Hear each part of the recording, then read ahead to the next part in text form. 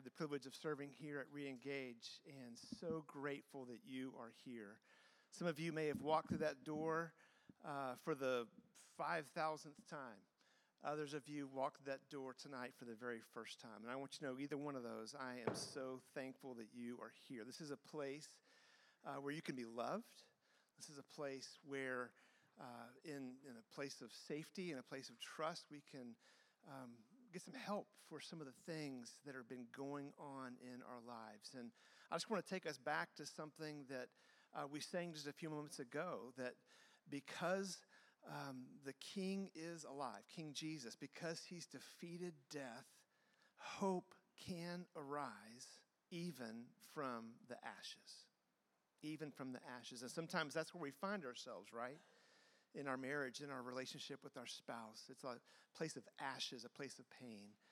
We want you to know that tonight our prayers, that what you would receive from your time here at Reengage is hope. Hope. Hope is found in Jesus. Well, speaking of hope, we're going to hear a couple share their story tonight, Wes and Angie Talley. So thankful for them coming to share the story of what God has done in their lives and in their marriage. And I think that you're going to hear that message of hope from them. So as they're coming up, let me pray for you guys, okay? Father, thank you for Wes. Thank you for Angie, for their willingness to come and to share and to tell the story of what you have done. I do pray that you would speak through them to these men and women in this room tonight, and that we together would hear that message of hope from you through their voices. And so we thank you in Jesus' name. Amen. Thank you. Good evening. And we're just grateful to be here with you tonight to share just the work that the Lord has done in our marriage to restore and redeem that which was broken. If you're here broken and lost tonight, much as we were our first night, we just pray that you leave with a renewed sense of hope for your marriage, knowing that God loves you and he makes all things new. I was born in Dallas, and I spent most of my life in this area. My childhood was filled with a great deal of strife and dysfunction. My father was abusive towards my mom while she was pregnant with me. They separated, and my father disappeared from our lives before I was born. My mom remarried when I was 2 to a man who adopted me, and I grew up for many years believing that he was my dad. That's all I knew. When he and my mom divorced when I was 12, his presence in my life faded, and it was around that time that I learned about and was introduced to my biological father. It didn't take long to see the hard life that he had lived and how he was unable to take control of the addictions that ruled much of his life. He didn't prove to be a consistent role model for me, but thankfully my mom and my grandparents, on the other hand, made it a priority for me to be involved in church. They made sure I knew about God and my need for a Savior. Around the age of 10, I accepted Christ as my Savior. And while I accepted him as my Savior, I failed to develop a personal relationship with him or fully surrender it to him as my Lord for many years. When I was 11, an older friend introduced me to pornography. This discovery caused my thoughts to become consumed by sexual fantasy and changed how I looked at and thought about women for many years. Hi, everybody. I was raised in a small town just outside of Dallas, and my universe revolved around my family, church, and friends I'd known since elementary school. I was very sheltered. I attended church all of my life and knew the Bible well. I accepted Christ and was baptized at a young age, but my view of God was very rule-based, and I didn't understand his grace or his love for me. I found myself striving for perfection, and knowing all the right things to do helped me feel more confident. But even while following rules, I always felt insecure in my worth, probably because I was always messing up. And this really played out in my view of my physical appearance, as I never felt skinny enough, pretty enough, and so on. My affection for order and compliance made school a place where I could easily find success, so I threw myself into academics and clubs to achieve recognition. Angie and I started dating our sophomore year in high school when we were 15 years old. We have a throwback picture. I'm wearing a banana clip, ladies, for those of you who know what that is. Yeah. How many teenagers do you know that have serious portraits taken? It kind of sets the stage. Yeah, we were dorks. While we were both good students and possessed good work ethic, we quickly became distracted by what we thought was love. My infatuation with sex proved to be much stronger than any religious conviction to remain pure, and after only several months of dating, we became sexually active. As a teenager, I had pretty much the unbridled freedom to do anything I wanted, anytime I wanted, and Angie ended up being my primary source of rules and structure, and ultimately my fun squasher. Yeah, true. My house definitely had more rules than Wes's, and since I loved him, it was my job to help him out by giving him some much-needed structure. So my insecurities wouldn't allow Wes to have fun without me, especially if it was going to happen after my curfew. Although we were both continually convicted of our sexual sin, we did not reach out for help and didn't make progress to overcome it. Church became a place of shame, and I never opened my Bible for help. After all, I knew what was right and wrong, so I really saw no point. I didn't trust Wes at all, and my only form of comfort when he was out of my sight was to attempt to control him in every way possible. I honestly thought I was being helpful. So, In reality, our relationship kept me from a number of unhealthy behaviors as a young person, such as partying and drinking and drugs. But we had become idols for one another. Being together became the most important things in our lives, and we spent every minute outside of school, including working several part-time jobs together. As we began our first semester in college, I applied for my first full-time job, and little did I know how bad I'd need that job a few months later when we learned that Angie was pregnant. We married and had our son a few months after that. I went to working as many hours as I could each week while Angie went to school. I enjoyed my job, and I liked being around the people I worked with. I was good at it, and I quickly found more satisfaction in work than I did at home. I failed to be the husband and the father that I should have been from the very beginning. to his credit, Wes handled our unexpected pregnancy very well, but I was dying inside. Instead of the good girl with a bright academic future, I was now the sinner who got knocked up. My life as I knew it was over, and shame and fear consumed me. I had very specific plans for my future that did not include children. I remained a full-time college student and worked part-time while my mom watched our son, so Wes and I could continue to strive for professional success. When our son was almost 3, we decided to have another child, and we were blessed with our daughter. I'm happy to say that I did fall in love with motherhood, but the kids quickly became my primary objects of affection and attention. After graduating college, I began my career and immediately felt like my life was full again as I excelled at my new job and had community with several others my age. The loneliness of those college years was behind me and life was good, at least as good as I knew it could be. Wes and I still had issues, but the kids brought me a lot of joy at home, even if he would never be the man I was still trying to force him to become. Angie insisted our family attend church regularly. We were there every Sunday morning and evening and Wednesday night. As our kids grew, we became as involved in their activities as we could.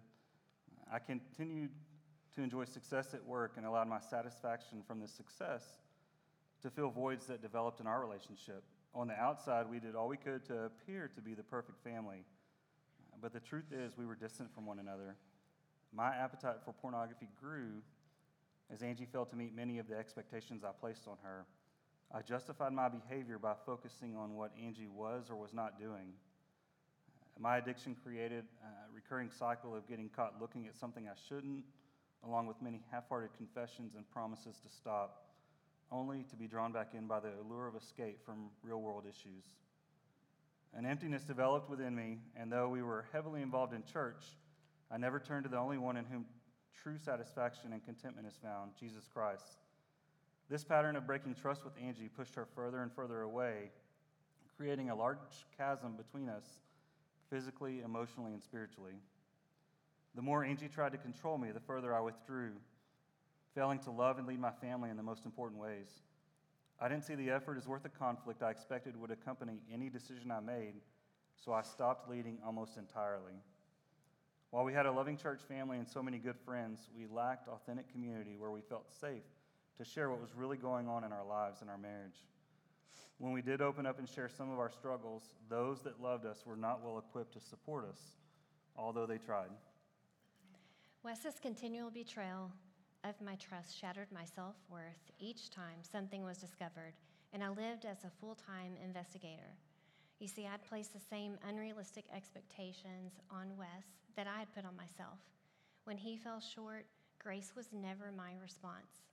I was prideful and self-righteous and spoke disrespectfully about Wes to anyone who would listen and provide me sympathy. Anger and resentment grew, and eventually I felt nothing at all for Wes. I knew divorce was wrong, and I didn't want that for the kids, but I spent years brainstorming ways to end the marriage and still come out on the other side as the good spouse. I felt that our marriage problems were all his fault. In 2011, my sister sent me a sermon on Ephesians 5. I still remember vividly the way it painted a clear picture of how God expected me to love Angie in the same way that Christ loves the church. Ephesians 5:25 says, "Husbands, love your wives just as Christ loved the church and gave himself up for her." As a result of this, I experienced a renewed desire to improve our relationship. I worked to please her through acts of service, knowing that that was her primary love language. But my efforts seemed to fall flat. I soon resorted back to selfishness and pornography to satisfy my flesh. That October, Angie and I both came to the point to where we were done trying to improve our marriage. We set our kids, ages 14 and 10 at the time, down to tell them we were getting divorced. Angie sent an email to their youth ministers and several parents of their close friends to let them know what was going on, asking them to care for and love on our kids. One of those parents reached out to me and told me about a program called Reengage. He recommended we give it a try, and a few days later, we found ourselves sitting here where you are tonight.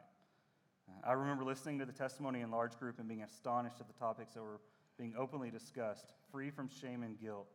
I immediately felt a sense of hope for our marriage. I hoped Reengage would change Wes, and he would finally become the man I wanted him to be. Throughout our marriage, we had spent years in counseling, attending marriage seminars, talking to friends and family, reading marriage books. You name it, we tried it, but nothing caused lasting change in our relationship. I, too, was shocked at the transparency of the couple on stage and thought that would never be us. One of the advantages of coming to Watermark to attend Reengage, we thought, was that we wouldn't know anyone here who would learn about the disaster our marriage had become. As we moved to newcomers group the first night, we were shocked to see the wife leading the discussion was one of our son's teachers. I was mortified to think I would be sharing anything about my marriage in front of her. She and her husband appeared to have it all together. As we listened to their testimony, my heart became pounding so hard it could have burst. Every word she spoke was familiar, and worst of all, I felt as if she was exposing my deepest secrets. I worried Wes would notice similarities in our circumstances and realize what I had been doing.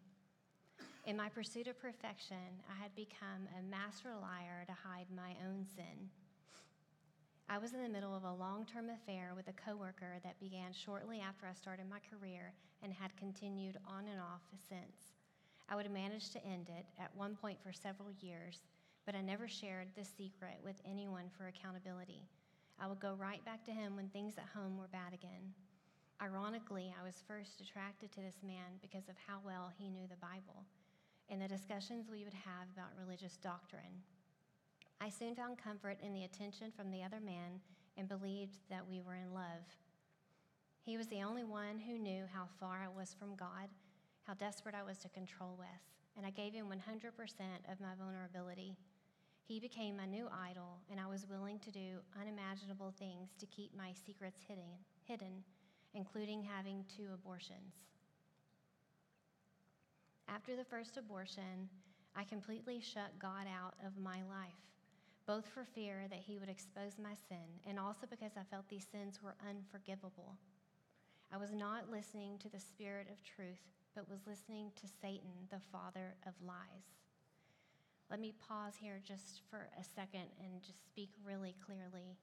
Like Scripture tells us in several places, there are no unforgivable sins. There's no unforgivable person. Romans 8, 1 and 2 states, Therefore, there is now no condemnation for those who are in Christ Jesus, because through Christ Jesus, the law of the Spirit who gives life has set you free from the law of sin and death. During this time, I battled cancer and never even prayed for healing. Although I would still pray with the kids as I tucked them in, not once did I pray on my own. My loneliness was overwhelming, and I had no joy or hope. After our first night at Reengage, once again, I felt committed to ending the affair, but just like before, I didn't follow through. After hearing all that God did for other broken marriages, I left here that night and I surrendered entirely to God, asking Him to save our marriage. A couple of my close friends were able to see things in Angie's behavior that I was blinded to, and they alerted me to the possibility that she may be having an affair. On the following Monday, after we first attended Reengage, I confronted Angie at the other man's home. The next few days were a blur as I learned about all that had been going on. I'm certain that in these moments, God was using what I had experienced at Reengage the previous week to comfort me and show me what He was capable of. Now, when we speak of this timeline, we state that it all happened in God's perfect timing, but that was not what we were feeling at the time. I remembered God hates divorce, and He had shown me how the most broken of marriages can be healed. As much as I hurt and as terrible as our marriage was, I knew that God was working in both of us. The sequence of events over the previous month or so pointed to God's love for us. He brought us to the point in time where both of our sinful behaviors were laid bare and our hearts were softened just enough towards one another at the same moment to think reconciliation may be possible. I asked several things of Angie, and she was willing to do everything I asked, including honestly answering difficult questions. Her brokenness and humility provided a clear indication of her remorse and her desire to reconcile our marriage. Just 2 days after discovering the affair, we were back at Reengage, entering in a much different state of mind than the week before. That night, we shared what was going on in our marriage with Reengage leaders.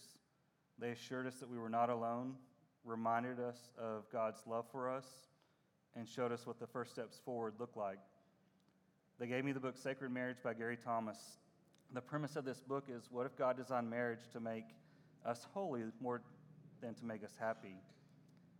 These truths were pivotal in shifting our thinking, allowing us to see our individual failures in our marriage. We also learned what drawing the circle around ourselves looked like. It is difficult to adequately express the blessings we receive from our experience in Reengage. God wrapped His arms around us from the moment we walked in the door. He surrounded us with people who understood where we were and loved us well. They spoke truth to us and encouraged us when we became discouraged. Others, I remember, opened their home to us late one night as I had decided to leave Angie because I thought the pain of staying together and forgiving her was more than I could bear. They reassured us that while the path of forgiveness and obedience may not be the easiest one, the efforts would be worth the reward. They lovingly walked us through resolving the conflict, and I returned home. While we initially questioned how we would connect once we got placed in our closed group with the other group members, we quickly developed close friendships as members of the group began vulnerably sharing their experiences. God showed us that none of us were without sin, hurt, and some degree of conflict. We were blessed by these couples and leaders at a critical moment on our road to reconciliation. As I shared my sin struggles with our Reengage group and my close friends, lines of accountability were developed. As odd as this may sound, that Monday 11 years ago, when my darkest secrets were revealed, is one of the best days of my life, and a day I celebrate every year now. Psalm 32, 3 and 5 perfectly describes my situation. When I kept silent, my bones wasted away through my groaning all day long. Then I acknowledged my sin to you and did not cover up my iniquity. I said, I will confess my transgressions to the Lord, and you forgave the guilt of my sin. Bones wasting away through my groanings all day is such an accurate portrayal of how I ached during my long season of isolation. I had committed unthinkable offenses against God and those who loved me, and I will always regret the pain my choices have caused them. But for the first time in years, I spoke to God again, and He was faithful.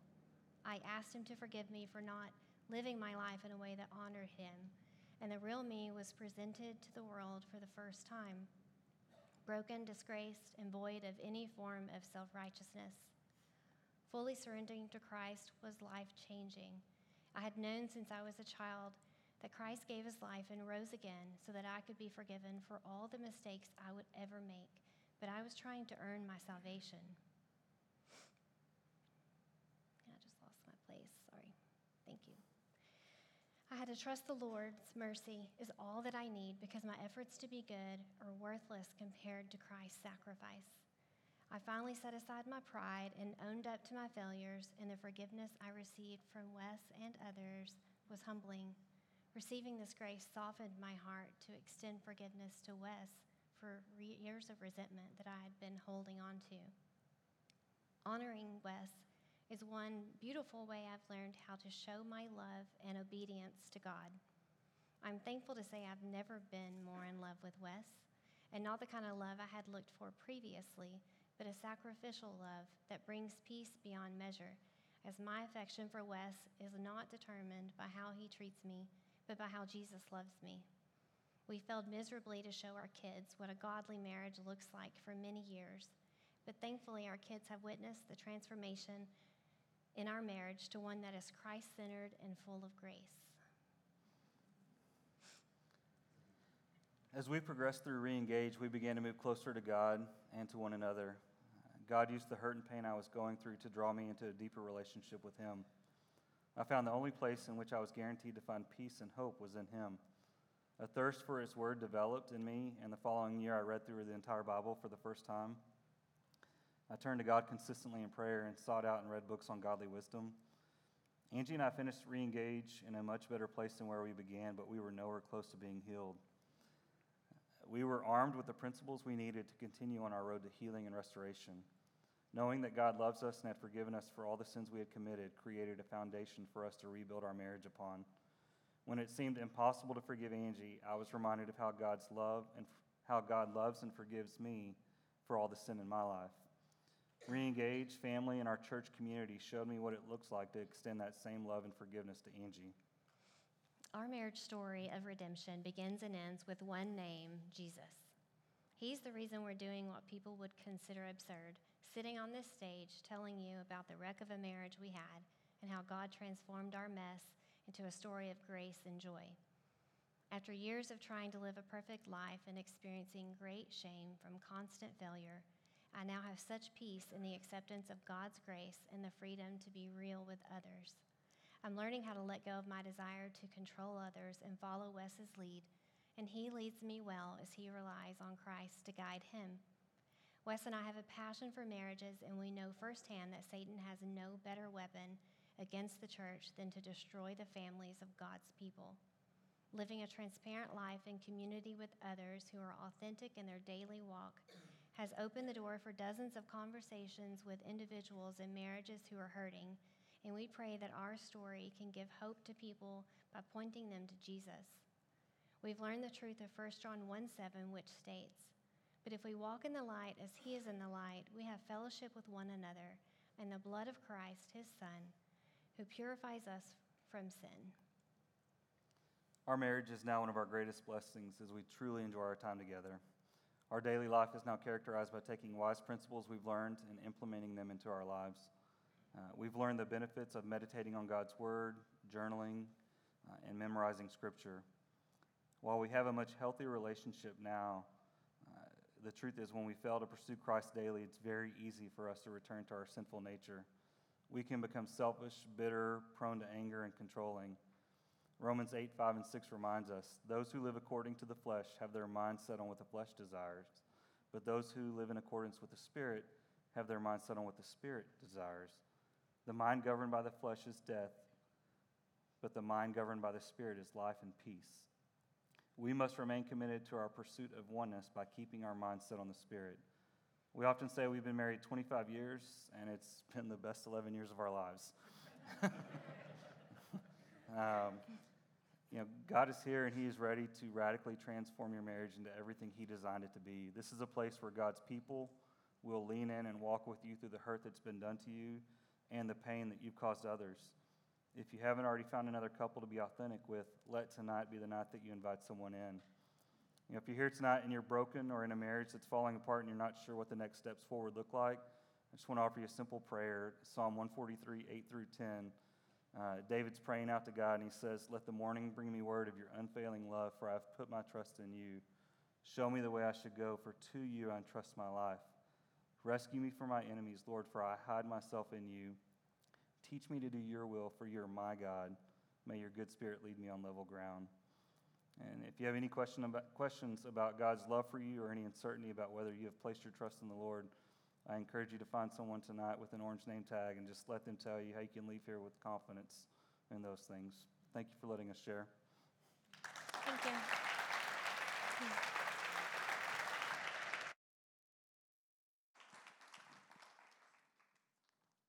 Thank you, Wes. Thank you, Angie.